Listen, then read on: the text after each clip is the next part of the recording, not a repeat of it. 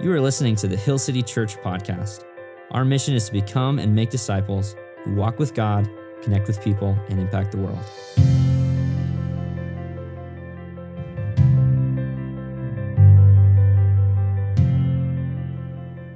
Why do good things happen to bad people? Why is it the corrupt politicians that often get voted into office? Think about the movie stars and the celebrities that play these lovable characters on screen, and then you find out that they have horrible lives off screen. Why is it the jerks that get the girl or the bad girls that get the guy? Think about the social media influencers. I mean, why did that 12-year-old kid become famous? Why is it the sketchy people who have, bad business practices? Why do those people climb the ladder of success and ultimately become a CEO of a company?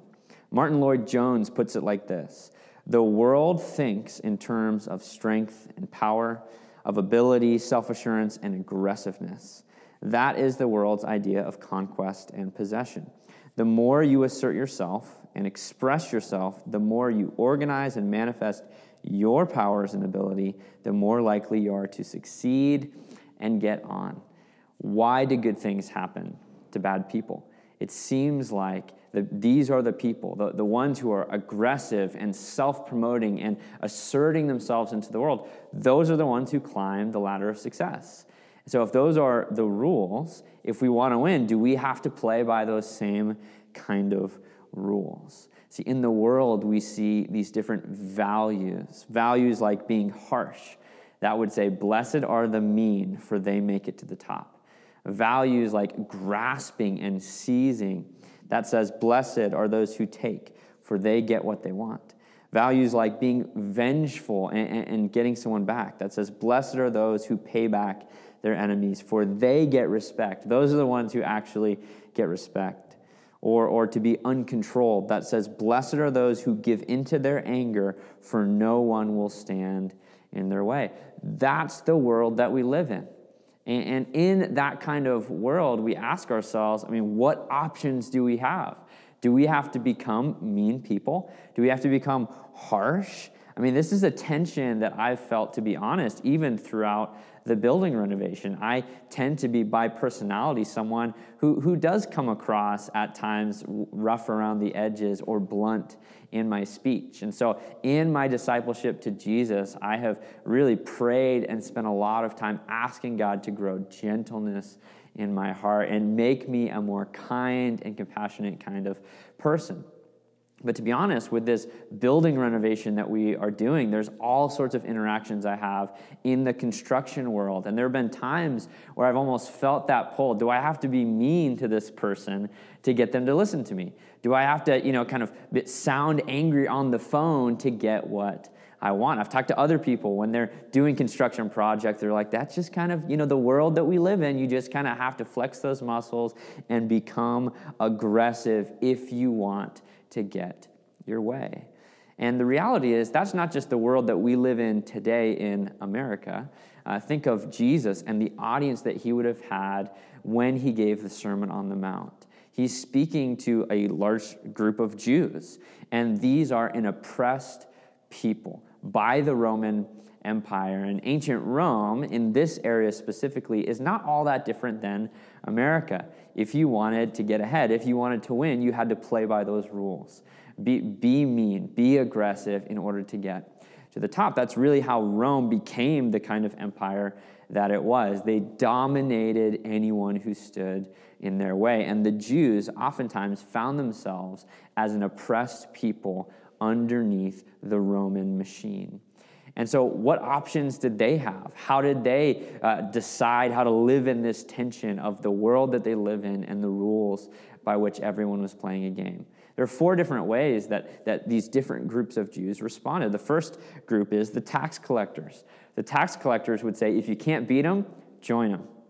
If you can't beat them, join them. The tax collectors, Jews who became tax collectors, went to work for the Romans. And they did that because they realized, what hope do we have? We're not going to beat the Romans. We're not going to overthrow them, so might as well make a good living while we live in the land. And so they worked within the system that they were given.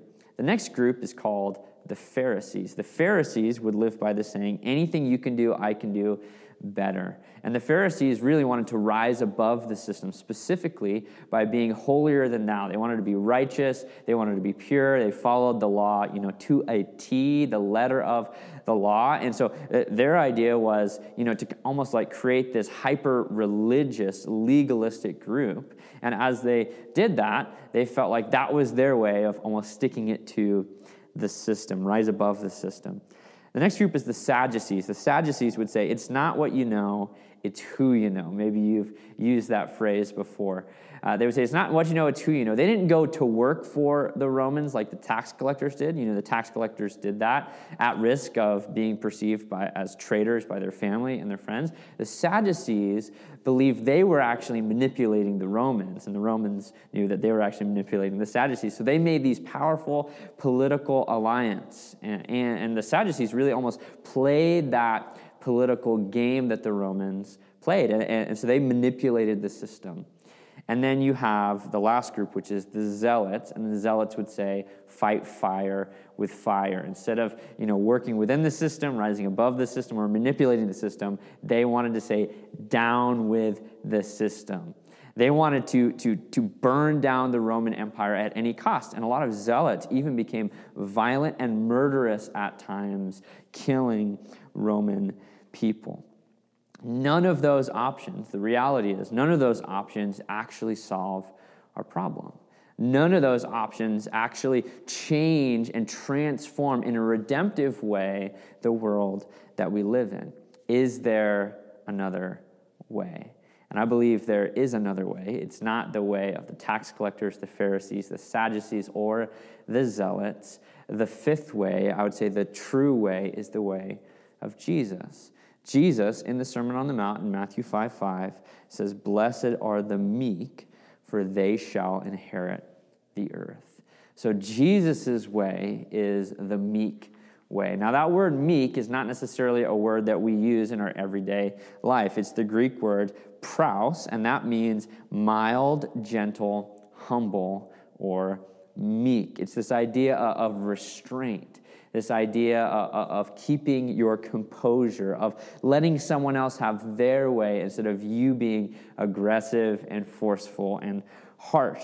R. Kent Hughes picks up on the classical use of this word, which I think is so beautiful. Pay attention to these word pictures. In classical Greek, the word was used to describe tame animals, soothing medicine, a mild word, or a gentle breeze. Think about those different things. A tame animal, as opposed to, a wild animal, or like my dogs can be sometimes kind of crazy, right? But maybe you have a pet that actually listens to you and is well behaved, or you see just an animal that's really, really gentle. That kind of animal versus, a rabid dog or a crazy kind of animal.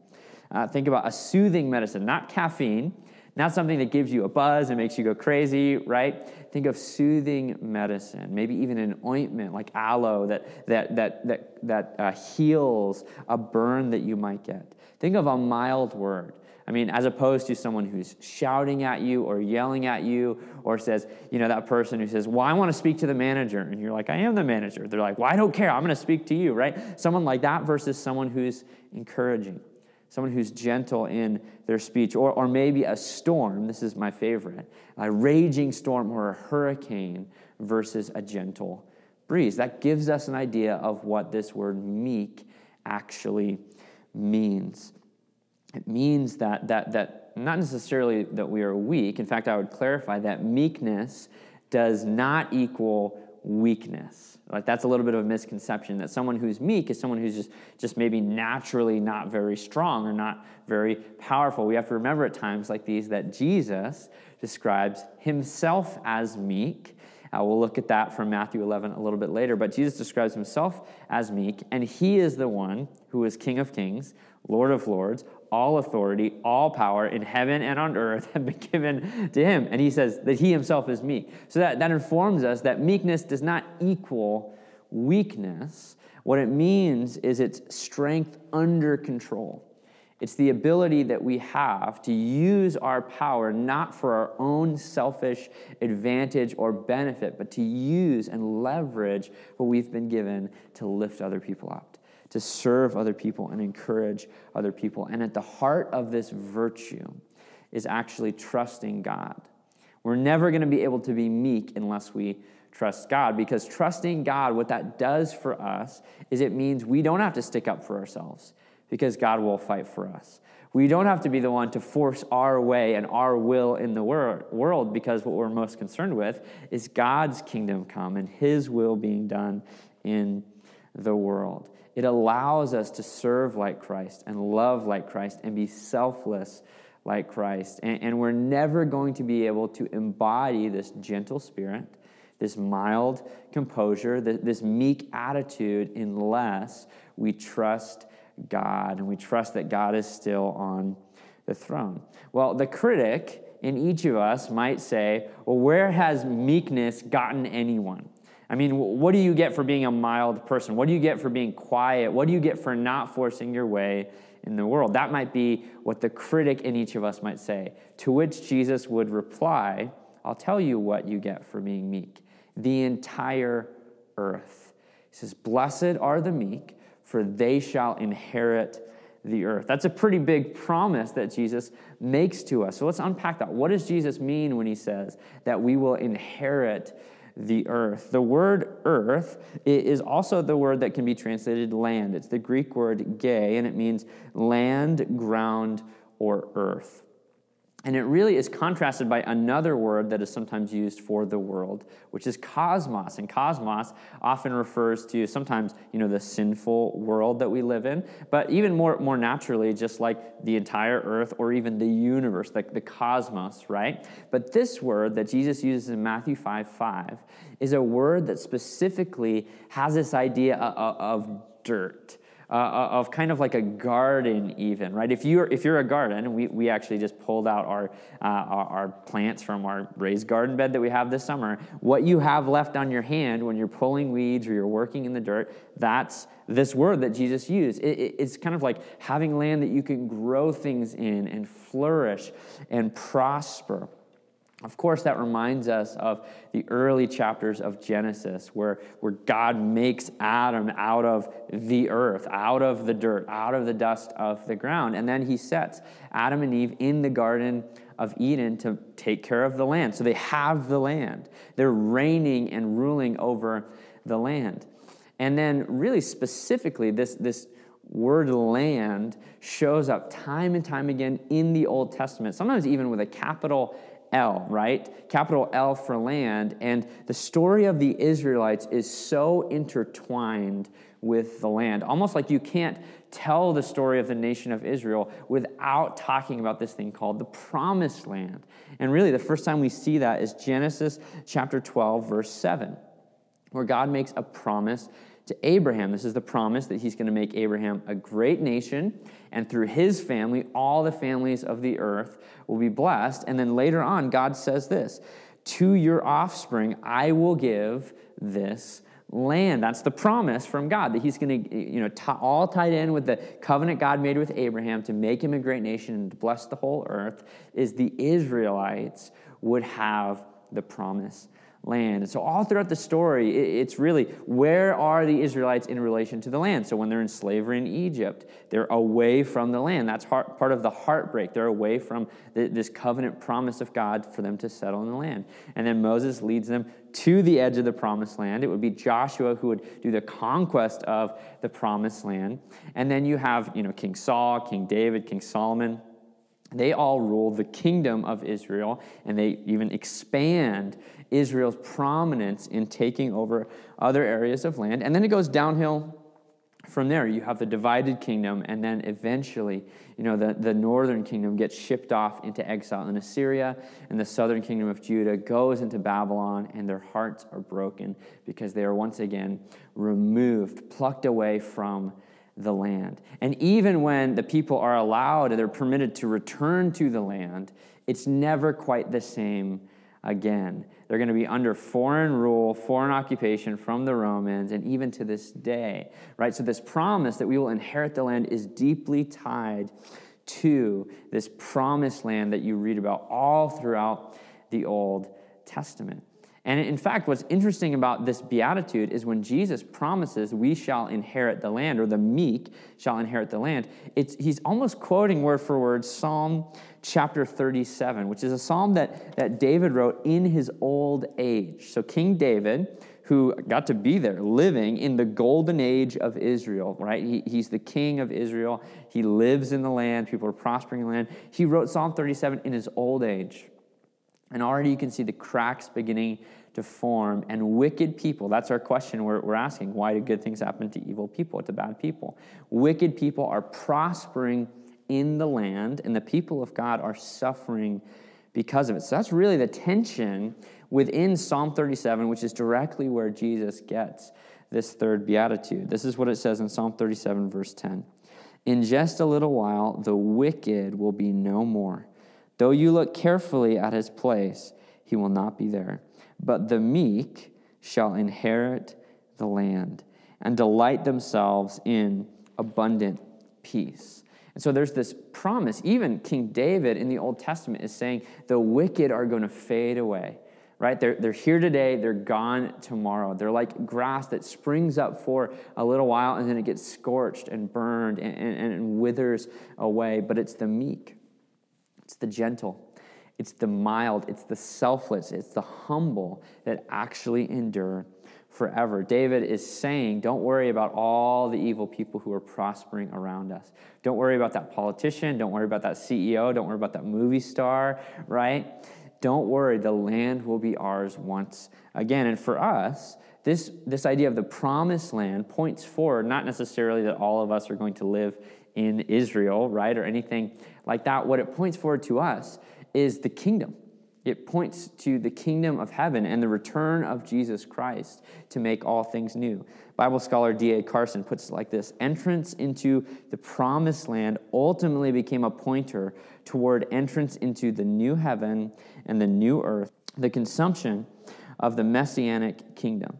And this really reminds me of Matthew chapter 13, a parable that Jesus told about a landowner who plants this wheat in his field, in his land, and you have an enemy who comes by and sows seeds of weeds in there. And so it's the parable of the wheat and the weeds.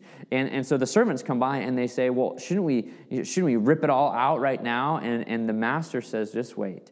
Just wait until harvest, and then we'll rip everything out together, and we'll separate the wheat, the good stuff, from the weeds, the bad stuff. And the bad stuff will be thrown away and burned, and we'll enjoy the fruits of our labor. And that's really the situation, the tension that we find ourselves in, is God makes good stuff. He makes rain and sun come down on the righteous and the unrighteous alike. But that doesn't mean that the harvest time is never coming. That doesn't mean that Jesus won't judge the wicked and the righteous alike. So here's our main point for today. You can have it your way, or let Jesus have his way. You can have it your way, and that might sound familiar. That's actually the Burger King slogan, or at least it was, right? Have it your way. You can have it your way. You can live your life where you are in control, where you're forcing your way, you're climbing the ladder, you're being dominant, you're doing all of those kind of things. You're playing by the rules of the world. You can have it your way, or you can let Jesus have his way in your life. And the way of Jesus is a way where, as Jesus says in Matthew 16, where you deny yourself, you take up your cross, and you follow him. That's the way of Christ. The way of Christ is actually self-denial, not self-assertiveness, not aggressiveness, not grasping, not harshness. The way of Jesus is denying yourself, taking up your cross, and following him. Once again, in Psalm 37, it touches on this in verse 34. Wait for the Lord and keep his way, and he will exalt you to inherit the land, and you will look on when the wicked are cut off. I have seen a wicked, ruthless man spreading himself like a green laurel tree. But he passed away, and behold, he was no more. Though I sought him, he could not be found. Mark the blameless, and behold the upright, for there is a future for the man of peace. I love that word picture of someone who keeps God's way versus someone who doesn't keep God's way. He says that the person who doesn't keep God's way, He's spreading himself. I mean, how many people are self-promoting, spreading yourself, spreading your own interests, like a green laurel wreath? It's that idea of like a seed, sowing your own different seeds of grass and plants in this world. Eventually, that person is going to see the end of that. They're going to fade away. You're going to look for that person, and there'll be no more. But the person who keeps the Lord's way, who lets Jesus have his way in your life, there's a future for that person. And I would say that to you, if you've never responded to the good news of the gospel, let Jesus have his way in your life. Surrender your life today to the Lord Jesus, and there can be a future for you. And you can inherit the earth. You can inherit the land. I love the promise, that word inherit. It means that you didn't do anything to earn it. Not that blessed are the meek, for they will earn the kingdom of heaven, for they will earn the earth. It's no, that this is God's grace at work in our lives. We're saved not by our own works, not by climbing our own ladder to heaven. We're saved by the work that Jesus Christ has done, the Son of God, dying for the sins of the world on the cross and being raised to life 3 days later as a victory over sin and death. And today can be the day for you that you become a co-heir with Christ, where you are adopted into the family of God by surrendering your life. Asking God today, you can pray, asking God today to forgive your sin and to lead your life. And the way that Jesus called us to respond and commit our faith to him is a step called baptism. I mean, I can't think of a better act of surrender than baptism. Baptism is someone else dunking you under the water, showing that your old life is dead and gone, and raising you back up as you are raised up into a new life in Christ. You can find out more about baptism. You can sign up to get baptized at hillcityboise.org/baptism. But today can be the day that you receive an inheritance and you surrender your life to the lordship of Jesus Christ. But for those of you who have already made that decision, here's a few practices for us to live this meekness out in our lives. The first practice is trust in the Lord. Trust in the Lord. Trusting God is not just something that you do at one moment when you initially put your faith in Jesus. Trusting in the Lord is a daily thing. Psalm 20, verse 7 says, "Some trust in chariots and some in horses, but we trust in the name of the Lord our God." And I would just ask you that question. You're probably not putting your trust in horses and chariots, but what are the things you're putting your trust in right now other than God? What are the horses and chariots in your life? Are you trusting in your own talent, your own intelligence? Are you trusting in the dollar bill? Are you trusting in finances? Are you trusting in security? Are you trusting in a relationship? Or are you putting your trust day by day in the Lord your God?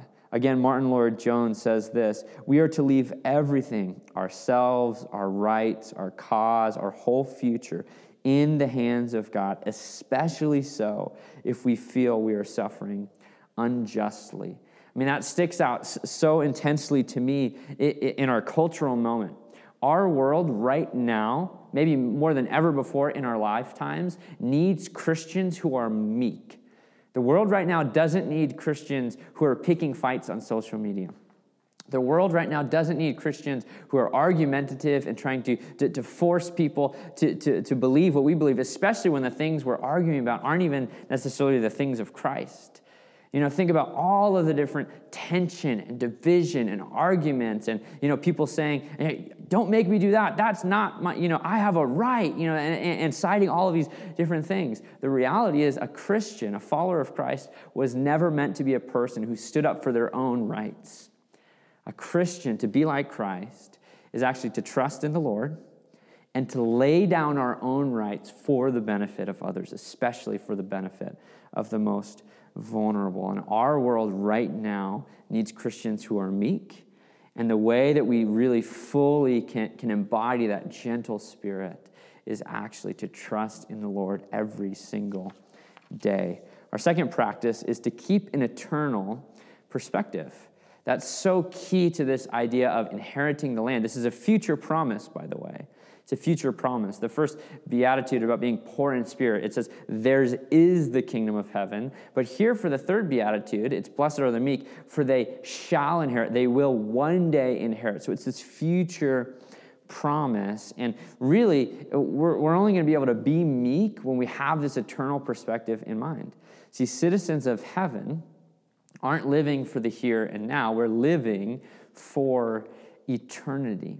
And that means that we're going to be okay with giving up some of our hopes and dreams in this present age. We're going to be okay giving up some of our comforts. We're going to be okay even suffering for the sake of the gospel now, because we know life is so much more than just here and now. Look at what Jesus says in Matthew 19, verse 29. He says, everyone who has left houses or brothers or sisters or father or mother or children or lands, right? If you give up even your own land right now, he says, for my name's sake, will receive 100-fold and will inherit eternal life. We're living for the future inheritance of the promised land. And that promised land is heaven for us. Heaven is our promised land. We will receive the earth back. And it's not this heaven up there in the clouds. It's actually tied to the earth, to the land that we live in. Look at Revelation 21, verses 1 through 3. Then I saw a new heaven and a new earth, for the first heaven and the first earth had passed away, and the sea was no more. And I saw the holy city, New Jerusalem, coming down out of heaven from God, prepared as a bride, adorned for her husband. And I heard a loud voice from the throne saying, behold, the dwelling place of God is with man, and he will dwell with them, and they will be his people, and God himself will be with them as their God. Did you catch that? Did you catch what this unity when heaven joins earth once again? It's called a New Jerusalem. A New Jerusalem. It's the promised land, right? That's the capital city of the promised land. That heaven, when heaven and earth unite once again, we won't be up there in the clouds. We'll be here on a redeemed, on a totally renewed earth, and we will dwell with God, and he will dwell with his people forever and ever. And it's this idea that we will finally have that. We're home. We are in the promised land. Maybe you've been away on a trip for a long time, maybe weeks, maybe months at a time, and you get home, and there's a little glimpse of that sigh of relief, like, there's no place like home. Well, heaven, this New Jerusalem, is our permanent residence. It's our inheritance. It's our home. And it's going to be so, so incredibly good to live with God and dwell with God forever. And I would say for us, right here, right now, that's a future promise that we need to keep in our perspective right here, right now, because that's going to change the way that we live. And then the third practice is to have the meek mindset of Christ. In Philippians 2, we're told to have the mindset of Christ, that we've been given the mind of Christ. Well, what kind of mind is that? Philippians 2, it's a mind of humility. It's a mind of meekness. And gentleness, which is really one of the definitions of what it means to be meek, this word praus, is a fruit of the Spirit in Galatians 5. That gentleness is one of the fruits of the Spirit. So how do we have this mindset? Ask the Holy Spirit to grow it in you. Pray and ask God to make you more gentle, to make you more humble, to make you less aggressive or harsh or mean in your spirit. And watch as the Holy Spirit grows that in you. And then we look to the example of Jesus Christ, who, like I said, is the perfect embodiment of what it means to be meek. In Matthew 11:29, Jesus says, take my yoke upon you and learn from me, for I am gentle, it's that same word, praus, and lowly in heart, and you will find rest for your souls. The invitation of Jesus to be our master, for us to be the ones who follow him, and he's our Lord, he's our leader in life, is a great invitation. It's part of the good news of the gospel that you can actually have a good boss in your life, is that Jesus is a gentle and humble. He's a lowly, he's a meek master. And what that means is he's not a taskmaster. He's not a slave driver. He's not cruel. He himself is not harsh. And that means that when we put ourselves under his teaching and follow his way of life, it's going to be good for our souls. It's going to be good for our souls. And the longer that we follow Jesus, the more we should become like him. The more that meek mindset is actually embodied in us. He's not meek in the sense that he lets us do whatever we want. He's meek in his treatment of us. And he longs for us to become more like him. When Jesus was going to enter into Jerusalem on Passion Week, the final week of his life on earth, This is what he said to his disciples in Matthew 21, verse 5. Say to the daughter of Zion, he's quoting Zechariah 9, behold, your king is coming to you. And how is the king, how is the Christ coming to the people? Humble and mounted on a donkey, on a colt, the foal of a beast of burden. And that word humble is the same Greek word, praus, right? That specific form is only used 4 times in the whole New Testament, and 3 of them are in Matthew. We looked at them in Matthew 5, in Matthew 11, and here in Matthew 21. In what Jesus is saying is his posture as the king is to come into Jerusalem meek and humble and gentle. He doesn't ride on a bulldozer.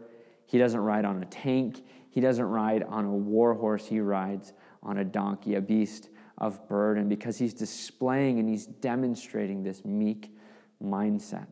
All throughout the crucifixion of Christ, we see the same meek mindset. He lets Judas get up and leave from the Last Supper. He says, do what you must, and Judas goes to betray him. He lets, when the soldiers show up at the Garden of Gethsemane, he says, here I am. He doesn't run away, he doesn't flee, and he lets them arrest him. He lets the high priest, the chief priest, beat him and mock him and falsely accuse him without saying a word.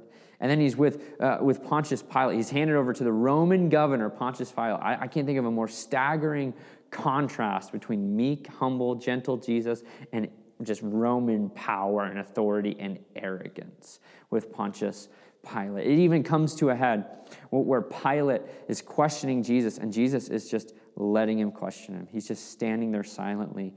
And Pilate says, don't you know I have the power? I have the power to set you free, or the power to send you to your death sentence. In that moment, Jesus says, you would have no power if it wasn't given to you from above. Because what Pontius Pilate didn't realize and understand is that he had power for a moment, because he worked his way to the top in the empire. He played politics. He used his aggressiveness. He played by the rules of the world, and he was winning in this present age. He was standing there in his pride and in his arrogance. But what Jesus had is he had the kingdom of heaven. Jesus said, my kingdom is not of this world, and Jesus is the one for all of eternity who will be the name above every name. Jesus is the King of kings and the Lord of lords. To him, all authority and power on heaven and on earth is given. I don't know about you, but I know what choice I would make between Jesus and Pontius Pilate. I want to follow the one, and I want to live in the way of the one who actually promises us an inheritance. There is a future for that person, for the meek, the gentle, and the mild. Let's close by looking at the opening lines of Psalm 37. If you have an opportunity this week, I would encourage you, read through all of Psalm 37. It's a fairly long psalm. It's 40 verses, but just to read and reflect and meditate on this psalm from which this beatitude grows. Listen to these words from Psalm 37, starting in verse 1. Fret not yourself because of evildoers. You remember our initial question? Why do good things happen to bad people? Fret not yourself because of evildoers. Be not envious of wrongdoers, for they will soon fade like the grass and wither like the green herb. Trust in the Lord and do good. Dwell in the land and befriend faithfulness. Delight yourself in the Lord, and he will give you the desires of your heart.